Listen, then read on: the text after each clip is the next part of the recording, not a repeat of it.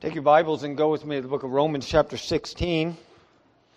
We're dealing with the conclusion to the book of Romans, finishing up here over the next few weeks, and then we'll be transitioning into a new study. Beginning in verse 1 of this chapter, the Apostle Paul commended Phoebe to the church, and we took a couple weeks to study that, those first two verses. Last week, we looked again at the concept of greeting, and the Apostle Paul telling the church to greet Priscilla and Aquila, his fellow workers in Christ. And we looked at that greeting. We talked about the church that is in their house. And then continuing on in these verses, immediately following that and going all the way to verse 16, in just very brief snippets and statements, the Apostle Paul sends a greeting to various Christians in the church at Rome that he knows. Most of these people we know very little about.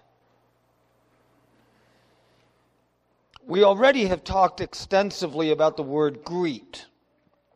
There's not a lot of additional information to say in these verses. I want to read them to you because they're very important. They're given to us by the Holy Spirit. But we're not going to try to build a whole message around all of these individuals. But let's read about who they are. He says, greet, there in verse 5, my beloved Epaenetus.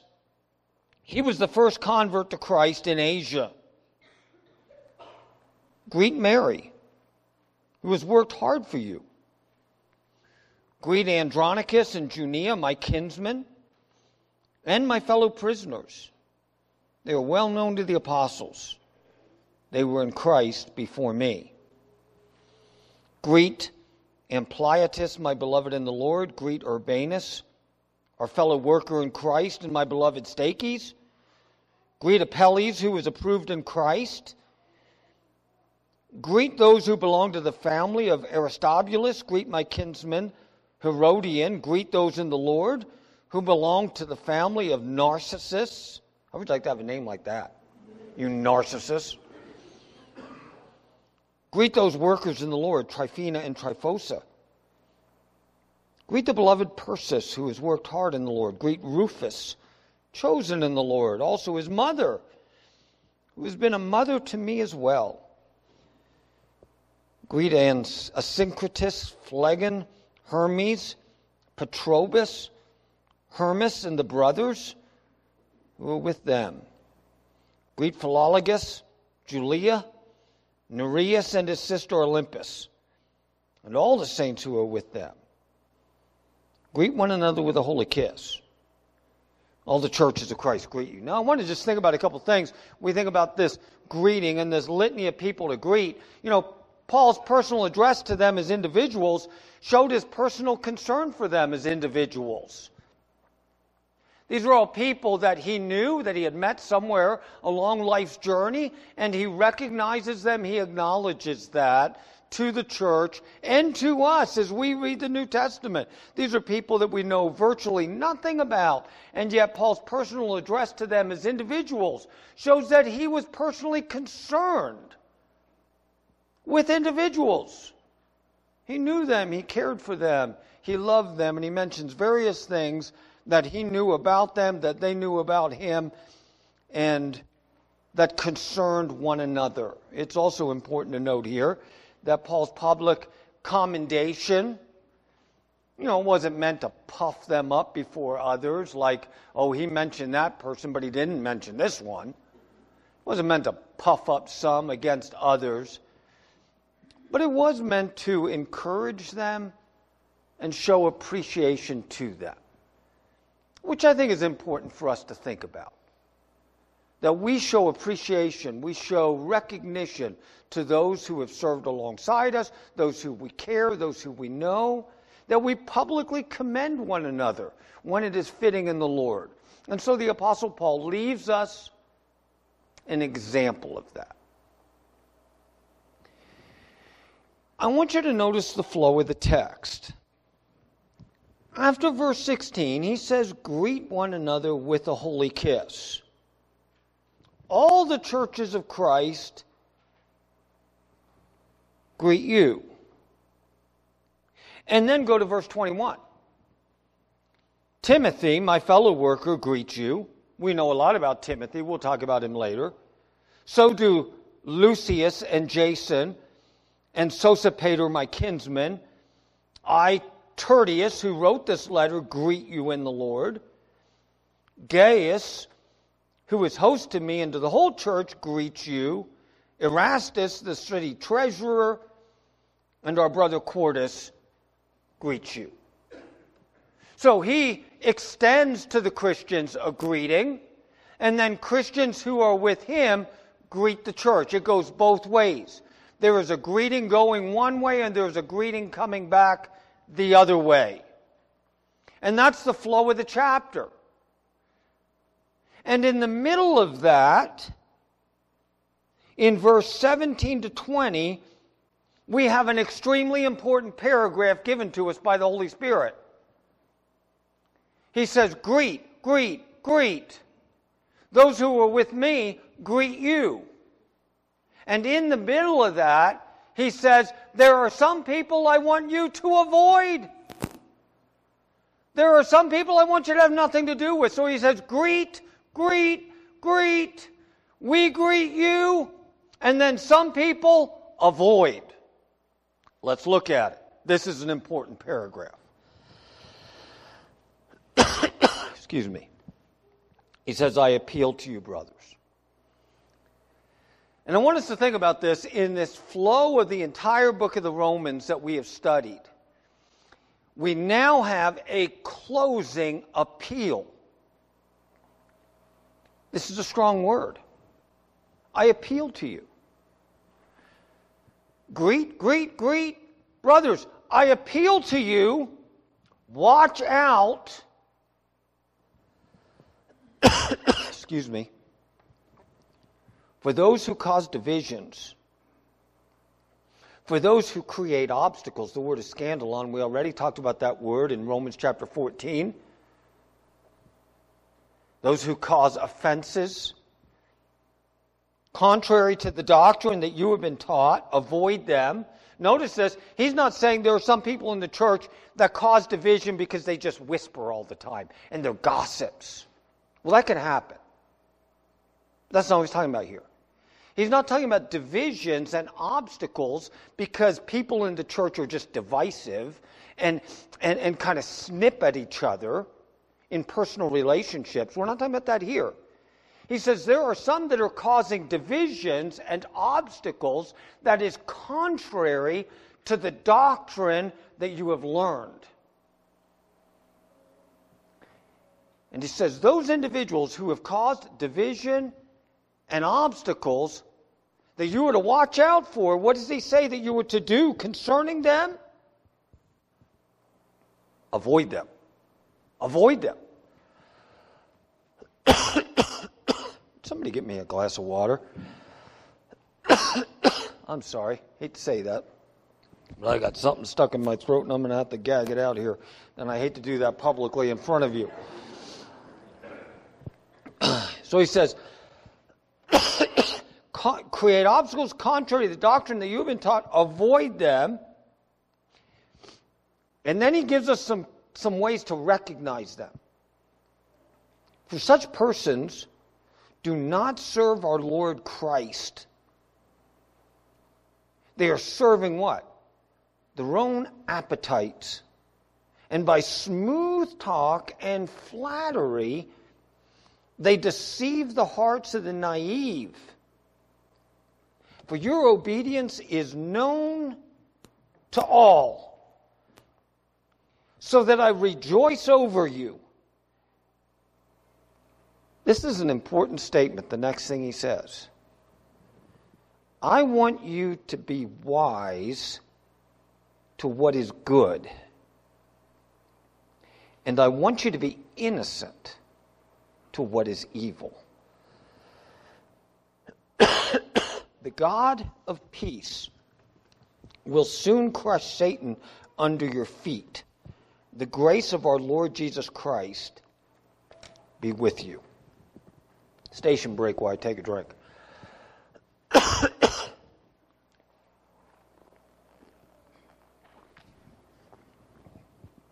Sorry about that. So we've had a litany of people to greet. When we get past this paragraph, when we get to verse 21, we are going to see some people who are with Paul greeting the church in Rome. And in between, he gives a closing appeal where he says, Christian, I appeal to you. Watch out. Be on your guard. Be careful. There are some people who are causing divisions and obstacles that are contrary to what I've said in this letter. Avoid them. That's a pretty strong word. Avoid them. Now, what does this mean?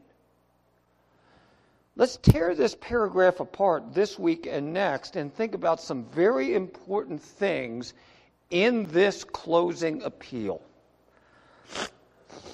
Remember, this book of Romans that we've been studying for all these weeks and months, even years, has laid out Christian doctrine in the most systematic and comprehensive form that we have anywhere in the New Testament. He has gone through Christian doctrine, the basics of our understanding of salvation, who Jesus is, what he has done, what he accomplished on the cross, who the Spirit is and how he works, all the various things that we have studied in this book. This doctrine that we have learned. I hope you've learned it. I hope as we've gone through the book of Romans, that you can sit there and you can say, I've learned some things in this book. There are some things I didn't know before, but now I know them. I've learned this. And as I have learned this, and now I analyze truth differently maybe than I used to, when I see teaching that does not align with that, I avoid it. Amen. I have nothing to do with it. This is the closing appeal. The word watch out that's translated there, which is really the closing appeal. This is the command. I appeal to you, brothers, watch out. That word watch out is literally a word which means to put a mark. To put a mark on it. So it's kind of like this. This same word is used in Philippians chapter 3, verse 14, when he says, I press toward the mark. I press toward the mark. And he's talking about a runner and how when he is running, he sets his eye on the prize. He sets his eye on the target. He fixes his gaze on it. I imagine, Hub-Tama, when you're running, you kind of got that going through your mind, that you know where the finish line is. You know where the tape is. And you set your eye on it and you are running to it. You are focusing your attention. This is like drawing a bead on it. You guys were out hunting. Some of you girls, some of you ladies are too. And you see an elk or you see a deer and you draw a bead on it. You focus your attention on the game. And he's saying here, I appeal to you, brothers, draw a bead. Focus your attention. Now, this word is used in other places in the New Testament. In Galatians chapter 6, verse 1, the Apostle Paul is writing to Christians and he's talking about conflict resolution. He's talking about sin. He says, brothers, if anyone in your midst is overcome in a transgression, you who are spiritual, restore such a one in a spirit of meekness. And then he says, watching out for yourself. Watching out for yourself. Kind of very closely akin to what Jesus said in Matthew chapter 7 when he says, why do you try to pull the little splinter out of someone else's eye when you got a 2x4 in your own? Focus your attention on yourself. And so he's like saying, as Christians, we should draw a bead on ourselves. Keep watch on yourself. He also tells us in Philippians chapter 3, verse 17, he uses this word in a positive sense when he says, keep your eyes on those who walk according to the example you have in us. In other words, he's telling us there, not only should we watch out for those who are causing divisions and those who are walking contrary, but we should also watch out for those who are walking like Christ. And when you see a brother or sister in the Lord who is setting a godly example and they are walking with the Lord, he says, put your eyes on them. Keep your eyes on them. And do what they do. Live the way they live. Not like you're making them an idol, not like you're making them God in your life, but no, they're giving you a tangible example of the way to live. Keep your eye on that. Set your gaze on it. Focus on that. Here he's using it in like a negative way. Put a mark, draw a bead. Keep watch out for those who are causing offenses contrary to the doctrine that you've received. Avoid them. So there are some that we keep our eyes on, so that when we see the way they live, we can emulate them. And there are some that we keep our eyes on so that we don't get carried away with the error of the wicked, as it says in 2 Peter chapter 3. A closing appeal. Who am I to keep out or to keep a watch out for? Those who cause offenses, those who cause divisions contrary to the truth. Notice also in this text, what is the standard against which I am to keep watch?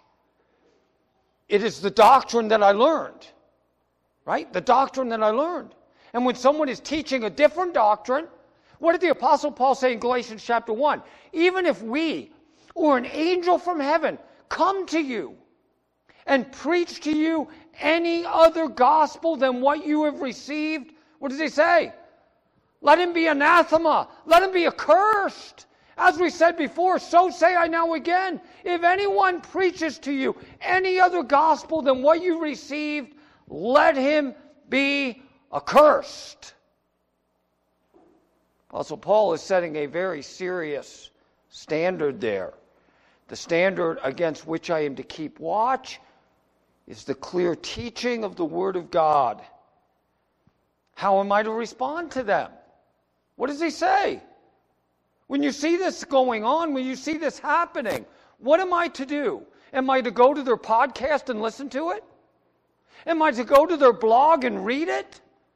Am I to think about it like, well, maybe that has some plausibility? What am I to do? I'm to close the page.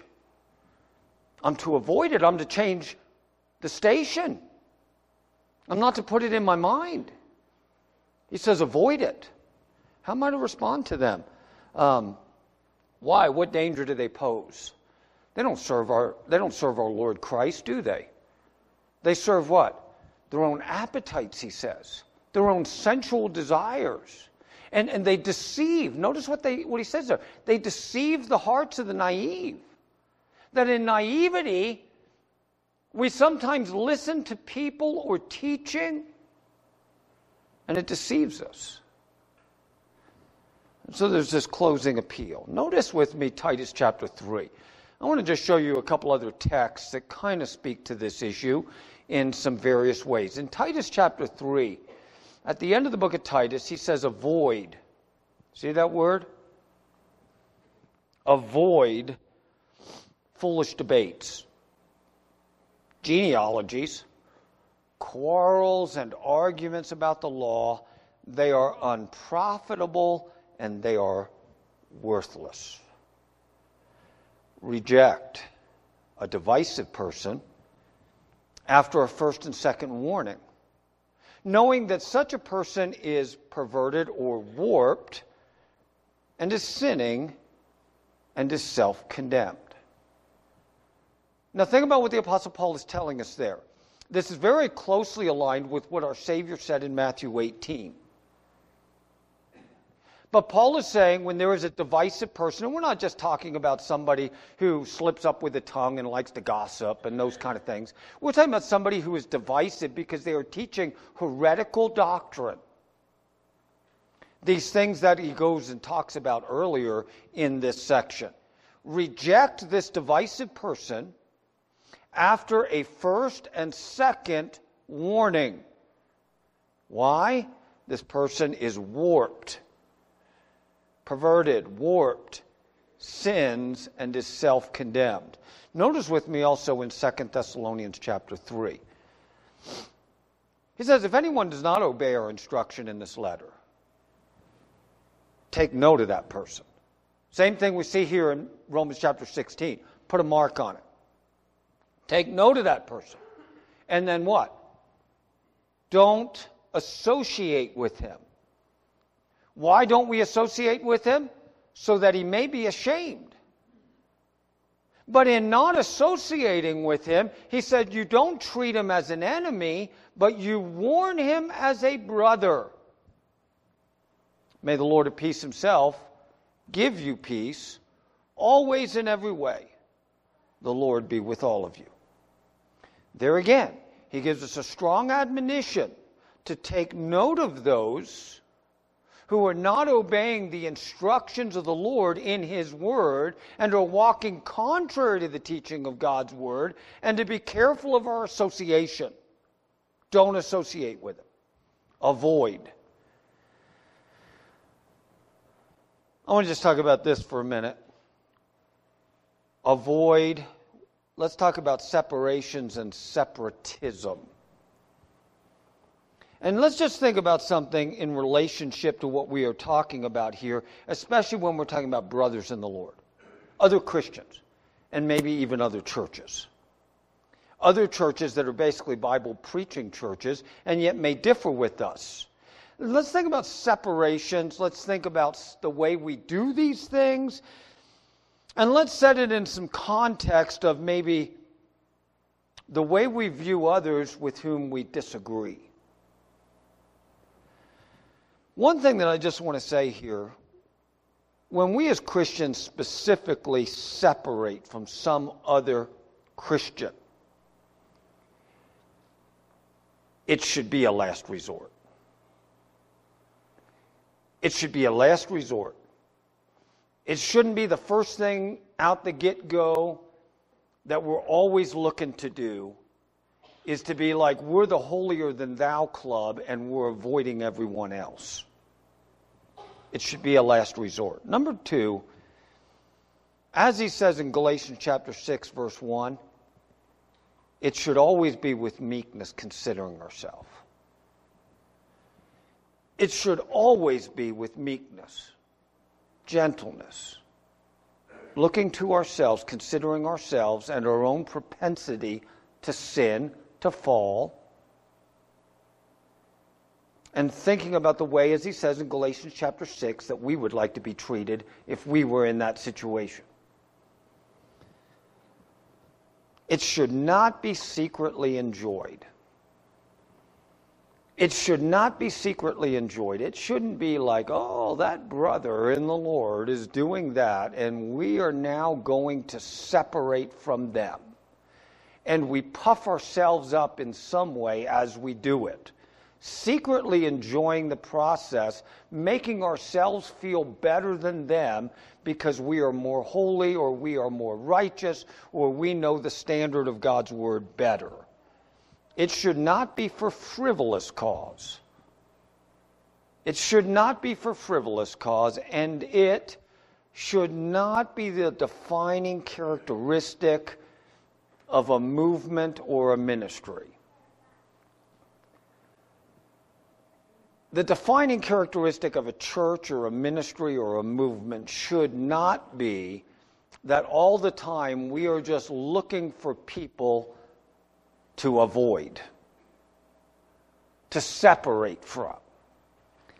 I set that in the kind of the context of the tragic devolution of what was called fundamentalism.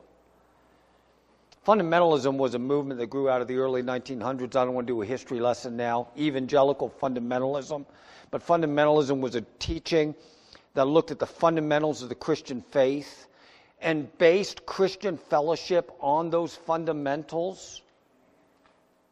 But as time went on, that movement devolved and became a movement of separatism that just looked to move away from every other church and every other denomination and every other group with whom you did not agree on every little thing.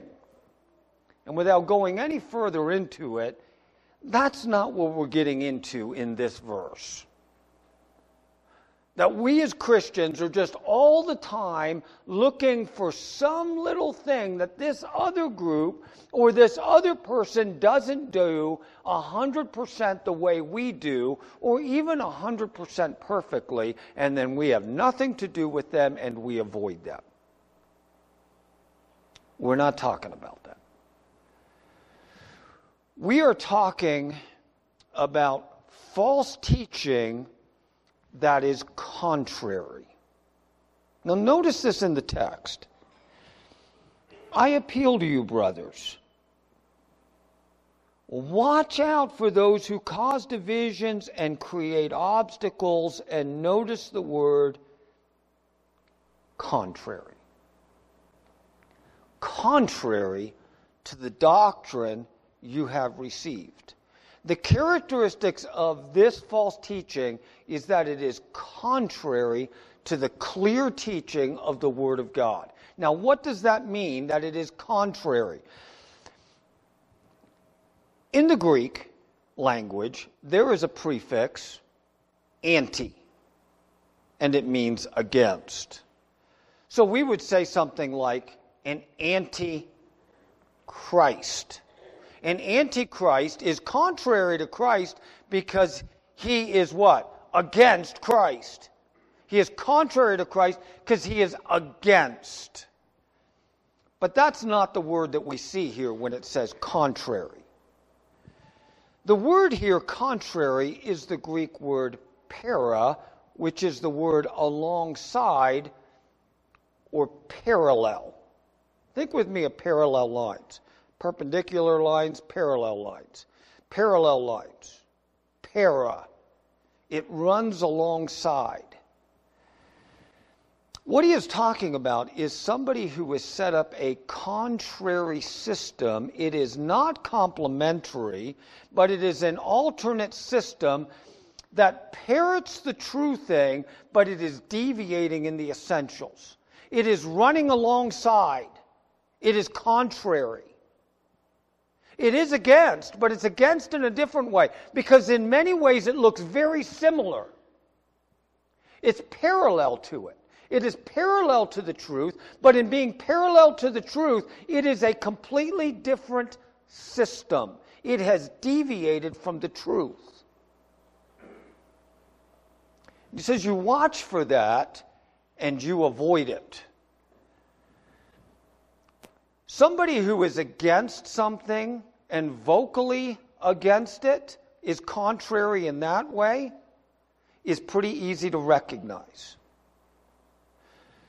But somebody who is contrary in this way, that is setting up a parallel system that looks very much the same, and yet is deviating in small matters in their mind, to most people look small, but are truly essential, ends up leading someone in a completely different direction.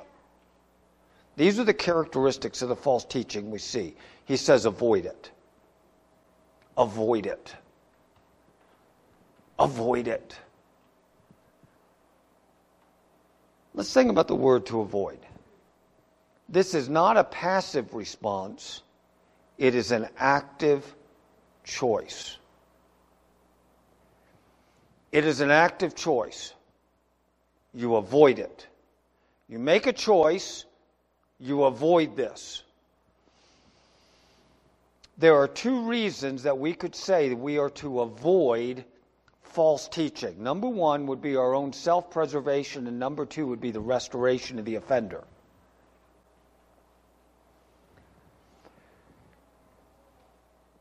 In 1 Corinthians 15:33, he says, "Do not be deceived. Bad company corrupts good morals." Bad company corrupts good morals. Self-preservation. Why do I avoid associating with false teaching and false teachers? For my own faith. Because if I associate with it and I listen to it and I dialogue with it, eventually, what does it do? It weakens my own resolve and my own understanding of the truth, and I end up believing or teaching or practicing things I would never have done. We've all seen this in our own life, have we not? Be not deceived. Bad company corrupts good morals. You hang with the wrong crowd. Kids, you know this in school. You hang with the wrong kids who are doing the wrong things. It's not very long until you have gone that very way, that very same direction, and you have embraced it. And our pride says, oh no, that would never happen to me. But the truth is, it will. Do not be deceived. So self-preservation and then also restoration. We saw that in 2 Thessalonians chapter 3. He says you don't treat him as an unbeliever. You don't treat him as an enemy. You admonish him as a brother, seeking his restoration, but you do so from a platform of avoiding the false teaching. Think about the word to avoid. This is pretty strong in Proverbs chapter 4, verse 13 to 15. Hold on to instruction. Don't let it go. Guard it. It is your life. Don't set foot on the path of the wicked. Don't proceed in the way of evil ones. Now notice how he heightens this. Avoid it. Don't travel on it. Turn away from it. Pass it by. Notice how he reinforces the concept of avoiding. He says, avoid that path. Don't go on that path. Turn away from it. Pass the other way. We should take this very strongly. When he says here, avoid false teaching, he says what to us? Don't travel that road. Turn away from it. Pass on. Don't have anything to do with it. Now, why don't we avoid it? Why don't we? Well, there's a lot of reasons. Number one, the first reason sometimes we don't avoid it is just our own overt rebellion. They draw me in with my flesh, and there's flattery as we see in this text, and I am deceived, and all of a sudden I'm going with a crowd I should not be going with. And it's just overt rebellion on my part that sets me up to go away and to go astray. And instead of avoiding something, I embrace it. And it's just rebellion. Sometimes it's simple naivety. I'll just love them to Jesus. You know, I want to win them. I have good intentions. And in my pride, I think that they'll listen to me and I'm going to have a better influence on them than they're going to have on me. And so, in my naivety, rather than avoiding the false teaching, I listen to it. I embrace that. And I do it. Sometimes it's my pride. Well, I'm strong enough. It won't affect me. It won't affect my kids. And it's pride. It's like, I can listen to that stuff. I can be around that teaching, and I'll never believe it. But over time, and with saturation, I become immersed in it. And I no longer even recognize it for what it is. Let's just think about the day that Paul wrote this. The ancient world was permeated with falsehood, wasn't it? It was permeated with it. Among the pagans, in the Greek and the Roman culture, there's all these groups that are teaching all kinds of falsehoods.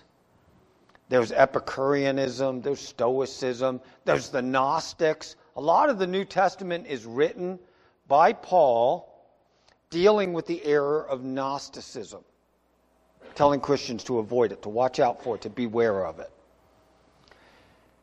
So there's pagan, Greek, and Roman cultural influences. There's also within monotheistic Judaism, there are the Judaizers and Pharisaic legalism. There are the Sadducees who are like modernistic liberalism. They don't really believe in all the miracles of the Old Testament and all that stuff. They're a political party in Jesus' day. They're the Sadducees. And so in the ancient world, in the context in which Paul is writing this, there are Christians in the church that go online and listen to podcasts by these Stoics and by these Epicureans. And maybe they became a Christian, and before they were a Christian, they were involved in one of the mystery religions that was Gnostic. Or before they were a Christian, they were a Jew, and they were a Pharisee like the Apostle Paul. And they bring all that stuff into the church.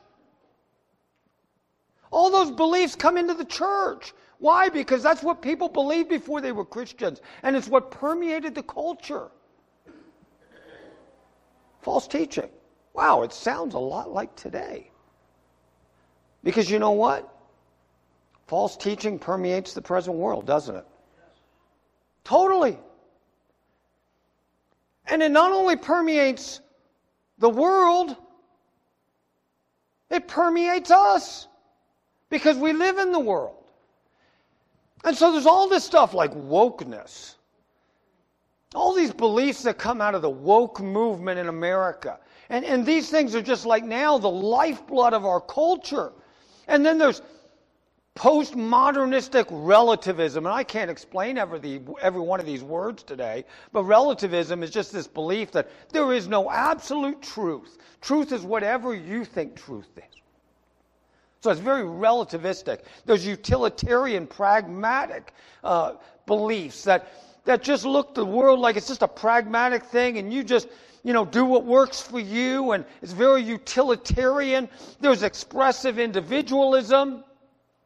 Boy, we see this. Expressive individualism is very much related to the present wokeness, the woke movement in America and in the world today. There's Darwinian naturalism. Darwinian naturalism. What did Darwin teach?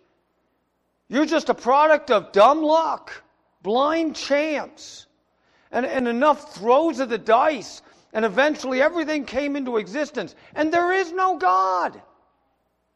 That false teaching permeates the world that we live in. You go to any national park in America, and you will see on billboards and placards everywhere the religion of Darwinian naturalism. It permeates our world. Environmental pantheism. Environmental pantheism.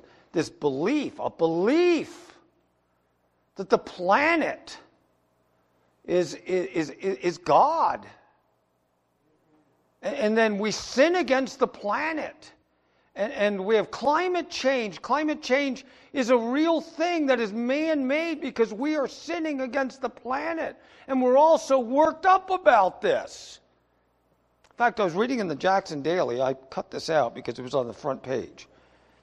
It was an article about a therapist in Jackson Hole that you can actually go to now. You can pay this person good money. And she has been working hard to understand how our climate is changing. And now she takes clients and she helps them cope with the anxiety that they feel because of climate change. Don't you feel a lot of anxiety over climate change? But think about a false belief that is now changing people's inner state to where they feel anxiety because of false beliefs. It says avoid this stuff. Have nothing to do with it. Now, where does it all come from? What is the main purveyors of these beliefs in our culture today? Where does all this come from? Okay, I put it right at the top of the list. The church. And I put it there so every other entity that I pick on, you can't say that I didn't first pick on the church. But the church is hugely, the church in America has become complicit in the false teachings that are running rampant in our culture. Many churches have become woke to their core.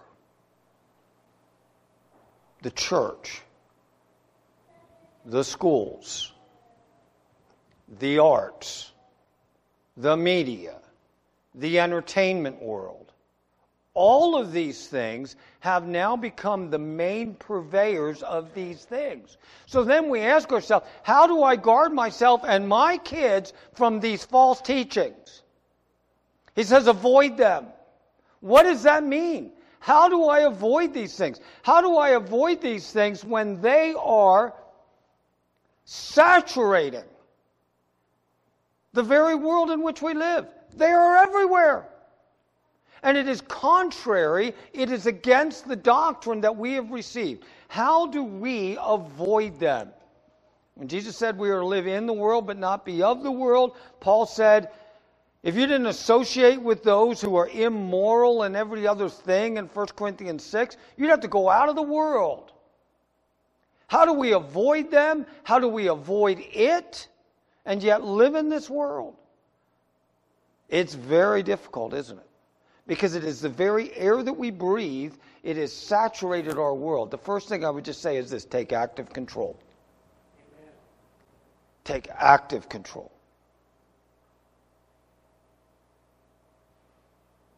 There are things that you should do in your home, parents, and there are things you should not allow done in your home. Computers and televisions and those type of media-driven devices should be for public spaces in your home. They're not secret devices to use to pursue anything that your kids want to pursue. There is so much garbage out there that your kids can be exposed to that will destroy their life and their minds. You must take active control in every way of that which comes into our mind. We have to make difficult choices. Difficult choices. When you recognize that someone in your life is leading you in a direction contrary, you have to in some way draw that line. It takes making difficult choices to protect yourself and to preserve your faith. Saturate your mind with the truth. We can't say this one enough, right? The importance of being daily in God's Word, thinking God's thoughts after God, reading His Word and feeding on it. Amen. Listening to good Christian broadcasting, good Christian teaching. Fellowshipping with other believers in small groups where you're studying together the truth, but saturating your mind with the truth. And making your home a haven. Making your home a place of safety. To get away from the error. To be a place of refuge. To teach the truth in your home. These people and these teachings that deceive us and lead us from Christ appear innocent. But they are destructive. And he says in this passage, I would have you to be wise to what is good, but stupid or simple to that which is evil. You don't have to know all the garbage that's going on in the world in order to relate to it. That is a lie from Satan. It's better not to know it. Be innocent towards what is evil, wise towards what is good. And God will soon crush Satan under our feet. Amen. Let's close in a word of prayer. Father, we thank you for your word. We thank you for your truth. I pray that as we think today, Lord, on these things, and as we wrestle with how we relate in a culture that has just so rejected you and your authority, I pray that you would give us wisdom as individuals to walk with you in truth. And so we pray in Jesus' name. Amen.